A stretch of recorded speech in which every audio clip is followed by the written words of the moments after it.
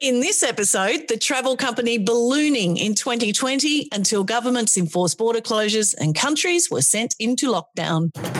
Welcome to the World Nomads Podcast, delivered by World Nomads, the travel lifestyle and insurance brand.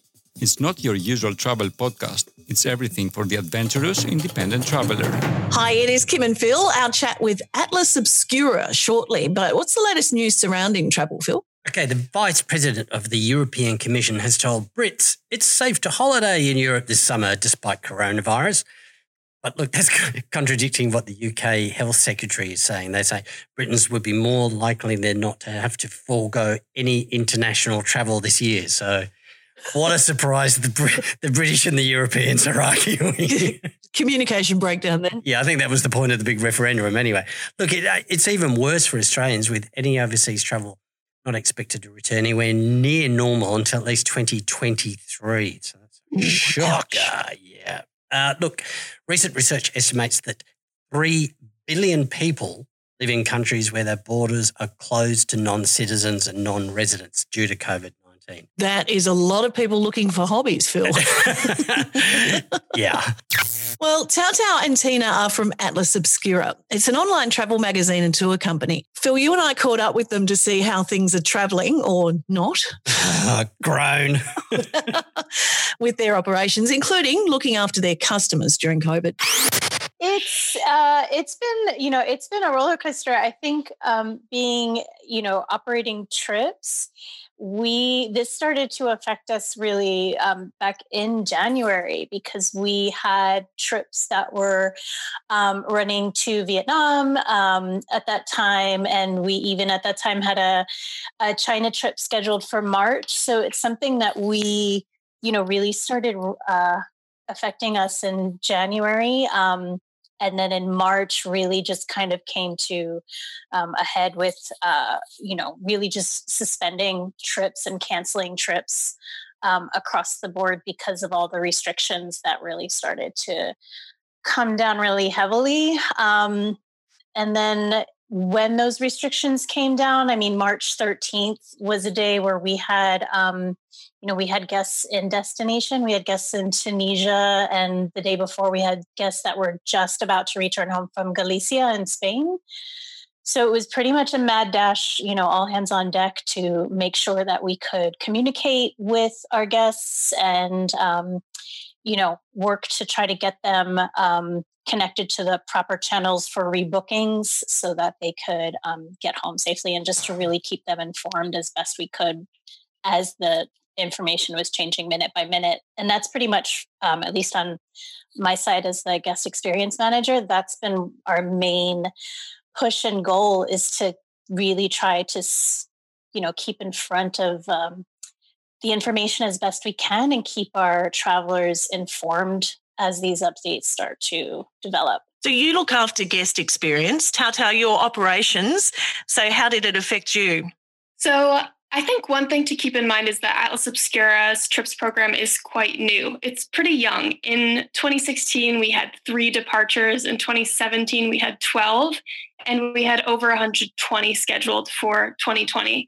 So this was our big year. We had started really small and we were scaling quickly. So it was tough to have this happen in the year that we were really kicking it up to a much bigger notch, and then to have to scale back so quickly. So I feel like that was an overarching feeling looking at this, is we went big so quickly and then we had to really retract. And I think operationally that affects our relationships with the people we partner with on trips. And our trips are run on such an individual basis, often with 1 or 2 people in that destination. It's rarely with a DMC. And so we're really relying on those relationships. And we had really leaned on those people and built those relationships from 1 trip a year to 8 or 10. And so figuring out how to manage it responsibly and take that into consideration and just be mindful of how we're all working through this together. It really came down to being just really thoughtful about how to approach those relationships, both for how the rest of this year unfolds and also how we approach next year. Yeah, because that's the thing. Everybody, as travelers, we think about how all of this has affected us, the traveller. But when you're in a business like this, you've got all these other people who are relying on you, and you've got to consider them as well. Especially for these people who, so many of our trip leaders weren't in tourism, they aren't in tourism. And so to go from just a couple trips to a lot of the people I work with now running so many, they've made a shift. And so this, of course, affects that shift. And so they need to figure out how to shift back or whatever it might be. What do you think guests are going to be looking for from tour providers and companies like yours? Sure. I mean, I think that is the $1 million question, that everybody... The $1 billion question. The $1 billion question.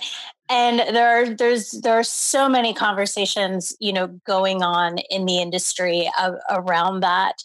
And I think that, I do think that there is going to be somewhat of a surge in particular markets.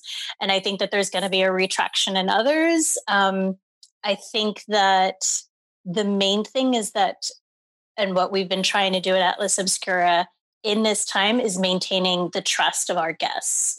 I think that people really are going to want to travel with companies that they trust, that they know will communicate with transparency and with clarity.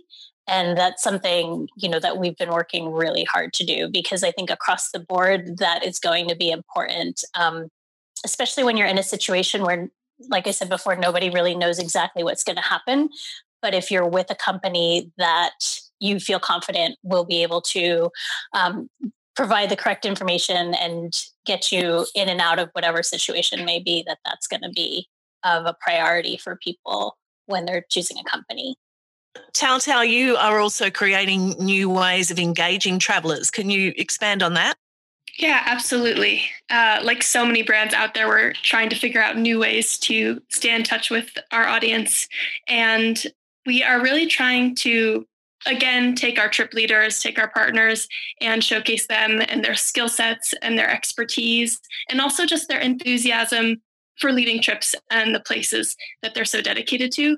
So one recent effort is doing a video series highlighting some of those trip leaders and their kind of love letters to the places that they live and they lead trips. So that might be Naples or Beijing or New York City.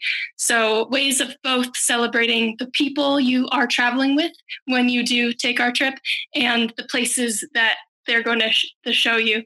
So trying to bring those places to life in different ways. And that's one example. We have our trips blog, which is fairly new and really trying to be creative in things we do there. Our trip leader in Winnipeg, Manitoba, for example, he has written books and is really well-versed in Masonic architecture, all kinds of symbolic mysteries. It's more complicated than I can understand, but he came up with some riddles, some really neat riddles based on locations in the Atlas Obscura database, one of which is included in the Winnipeg trip for the audience, and those were put on our Instagram. So those are just two examples of finding new and creative ways to engage with these places from afar. The type of trips that you're running as well, that's not, mainstream mass tourism. I hold a view that people will be wanting to avoid crowds. So we might actually manage to cure over-tourism throughout of this crisis. And what that means for people who travel, I think they're going to be looking for more responsible and sustainable ways of travelling. But I might be a complete fool, so I'm wondering what you think about that. I would agree, and I feel like that's a trend that's been gathering steam, and this is just going to catalyze it and really throw it into the next gear as people are thinking more about the environment, about their own health, about community health. So I think we are sort of anticipating, and we're seeing indications that people are looking to spend time in wider open places, both because there's fewer people, but also because for the folks who are in cities right now, they're just eager for a different scenery. So I would agree with that, but I'm curious what Tina might think. I agree wholeheartedly, because I also think that part of what's going to fuel this surge is that people really want to connect with other places and other people, even within social distancing. People are craving an experience that is outside of the four walls and the screens that we've been looking at. And so I think it will be really important that that there are options for the smaller group, intimate immersions in a culture, in a community, or around certain traditions. And that's something that, Tao Tao and the trip managers focus on when creating and programming our trips. From the interviews that we've been doing, there's a suggestion that there will be a huge shift towards nature and health and well-being as part of a trip or an adventure. Would you agree with that? I could not agree more. So I'm currently in rural Massachusetts, and I think that combining that last question with this one, there's wide open spaces, but I think there's an eagerness for knowledge and understanding. And I think where I'm feeling that most is in the natural world and in nature. I know that Indigenous chefs have found a renewed interest from younger cooks in how to use nature. And I think that's just one example of many. So I think that will be a big area. And it's not one where we have a lot. So it's one we're starting to look at much more in terms of nature, outdoor wildlife. I have been looking up ways to forage almost every day. So I would jump at any sort of experience that taught me those skills from a personal standpoint. We spoke with Will Hatton, the broke backpacker, and I just loved this one single piece of advice that he gave for content creators is to get on Google Trends and see what people want. And Phil laughs at this because I think he gets Martha Stewart vibes, but he's suggesting that home and garden is an area where content creators could be thriving at the moment. Home travel, do you think? Or where are you getting there, Kim? Oh, just, from home and garden, but where am I going? Well, no, I suppose foraging fits into that, doesn't it? That's where it came from. Yes, foraging. Yes. It makes sense. It's kind of traveling around your own yard, right? Your garden turns into your national park, your local park equivalent. So just trying to understand every inch of that as much as possible feels kind of like one way to focus that desire to explore and desire to just understand new things in a condensed place. Thank you. You made me sound vague. What Tao Tao said. Yeah, what Tao Tao said. I think a little bit along the same lines too is the idea that people will start to kind of do tourism, but within a smaller radius. So instead of taking a long, trip internationally or something that's really way outside of your radius, that even something that's, a 5-hour drive from you now becomes your tourism destination.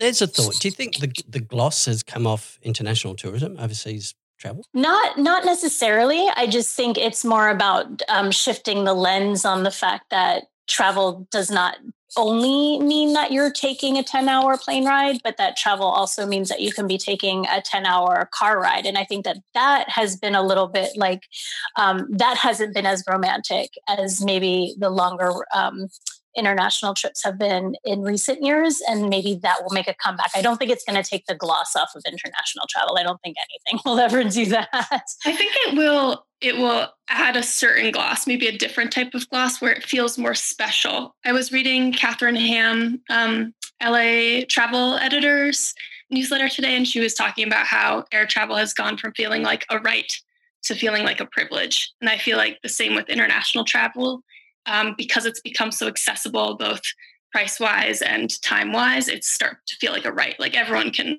take a trip to Europe, and now it will go back to feeling more like a privilege, not necessarily because of the price and time, but just because of the mentality, perhaps. Well, you guys have done a great job of managing the pandemic and also some great ideas for moving forward. I don't know about you, Phil, but I've been jotting a few down. Yeah, good. So thanks for chatting to us. Thanks for having us. Thanks for having us, yes. A total pleasure, ladies. Links to Atlas Obscura in show notes, including their online experiences that you heard about in that chat. Yep, I'll be taking a look. Next episode, we'll meet Olivia. She's stranded in a bungalow in rural Thailand. She's got a great story, actually. And don't forget to reach out to us with yours at podcast@worldnomads.com. See ya. The World Nomads Podcast. Explore your boundaries.